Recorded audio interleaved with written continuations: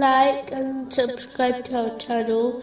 Leave your questions and feedback in the comments section. Enjoy the video. Moving on to chapter 6, verse 57.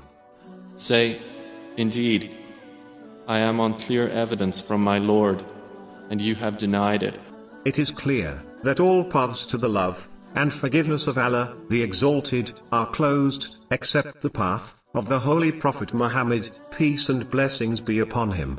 Chapter 3, verse 31. Say, O Muhammad, if you should love Allah, then follow me. So Allah will love you and forgive you your sins.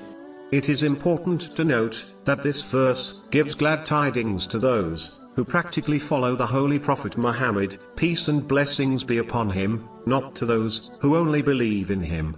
Therefore, a Muslim must act on this verse by learning and acting on the traditions of the Holy Prophet Muhammad, peace and blessings be upon him, as this is one's proof of having love for him.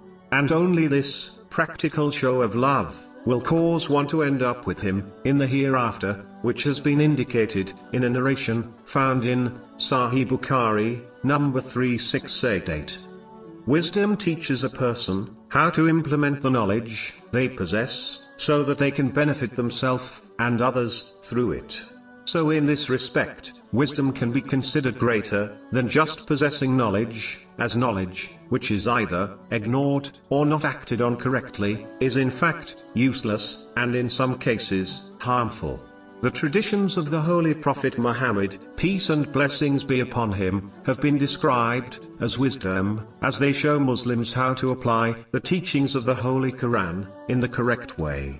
Therefore, if a Muslims desire true wisdom, which benefits them in both worldly and religious matters, they must learn and act on both the Holy Quran and the traditions of the Holy Prophet Muhammad, peace and blessings be upon him.